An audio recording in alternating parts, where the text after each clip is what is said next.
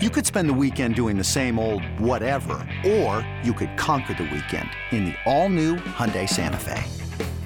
Visit HyundaiUSA.com for more details. Hyundai, there's joy in every journey.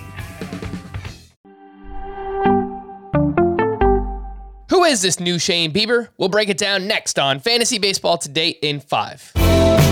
Welcome into FBT in 5. As always, make sure to follow and stream us on Spotify. Today is Thursday, April 21st. I am Frank Stanfield, and I'm all alone. Everybody left me. I feel like John Travolta in that gif where he's just looking around and he's all by himself. That's me.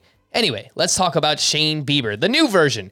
He picks up his first victory on Wednesday against the Chicago White Sox. 6 innings of 1-run balls, 7 strikeouts to 0 walks. He had 17 swinging strikes on 86 pitches. And how did he do that? He went heavy with the slider 42% of the time.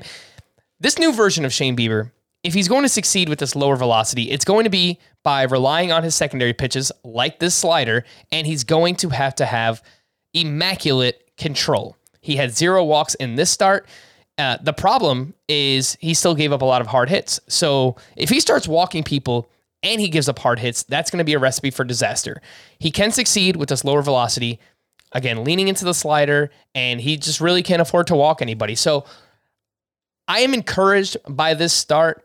I don't know that Shane Bieber could still be a top 5 or top 10 starting pitcher with this fastball velocity around 90 miles per hour.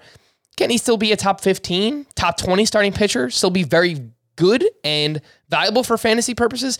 I think so. Do I look to sell after the start? Yeah, I think if you can get fair value, I'm not just selling for the sake of selling him. If you can get a top 30 or maybe even a top 40 player in return, it's something I might look to do, but he can succeed with this lower velocity, and he kind of laid out the blueprint for how he will do that on Wednesday afternoon. How about if you need an outfielder?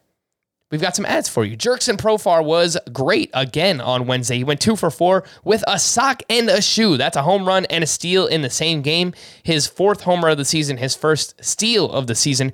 Jurickson Profar is just 53% rostered.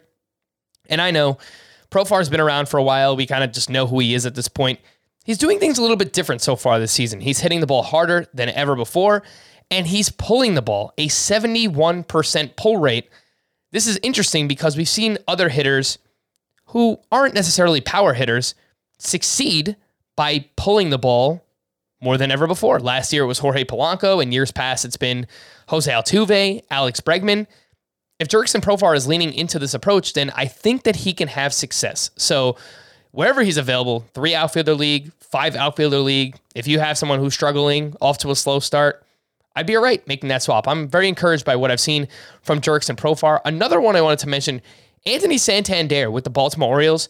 He goes 2 for 4 with a double, and he's batting .297 early on. He's walking a bunch, a 20% walk rate for his career. He's been right around a 6% walk rate guy for Santander. So if you play in an OBP league or even a points league, I would look to get Santander on my team. I still do prefer Profar over him, but those are 2 names that I'm looking at and I'm interested in.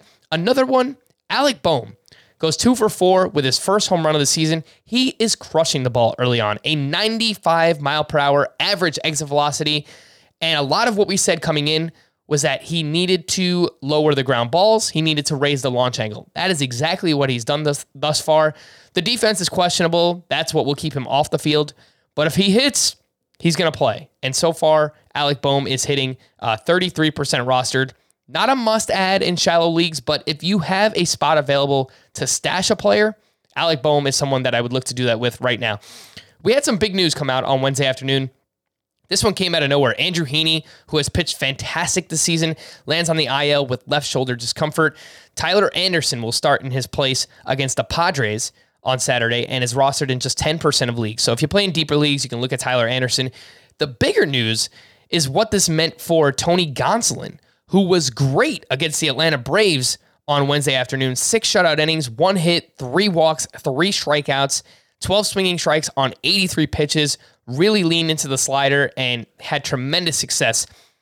The bigger news here is that they couldn't go with their tandem starter strategy with 4 innings of Gonsolin, 4 innings of Tyler Anderson, because they now need Tyler Anderson to start in Tony Gonsolin's place. So As long as Gonsolin is out, I'm not sure how long it's going to be. As long as Heaney is out, rather, I think that we're going to see them rely on Gonsolin and let him go deep into his starts. And if they do that, then these might be the results that we're going to get from him. So lots of upside with Gonsolin. I know he's someone that Scott liked quite a bit coming into the season. They finally let him go, and he looked really good in doing so. Gonsolin is 69% rostered.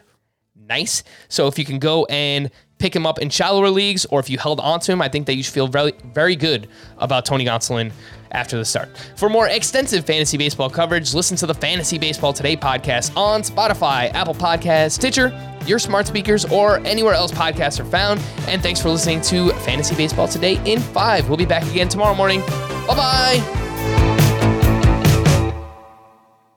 Hey, Rob Bradford here. You guys know I'm always up for a good MVP story, and one of the best stories is Wasabi Technology. Wasabi is the world's hottest cloud storage company, and it's become the go-to provider for professional and collegiate sports teams, including 20 Major League Baseball teams like the Red Sox and NHL teams like the Bruins and Vancouver Canucks. Even the Liverpool Football Club is getting in on the Wasabi action. So, why is Wasabi the MVP? Well, Wasabi was purpose-built to free businesses from skyrocketing storage costs and unpredictable transaction fees that the Amazons of the world are charging. In fact, Wasabi is up to 80% less than those hyperscalers and doesn't charge a cent for businesses to access their data. From Wasabi's AI-enabled intelligent media storage, Wasabi Air, to the industry's only cloud storage service with triple protection against cyber criminals, data deletion, and ransomware, Wasabi's taken the lead in driving innovation in data storage and helping sports teams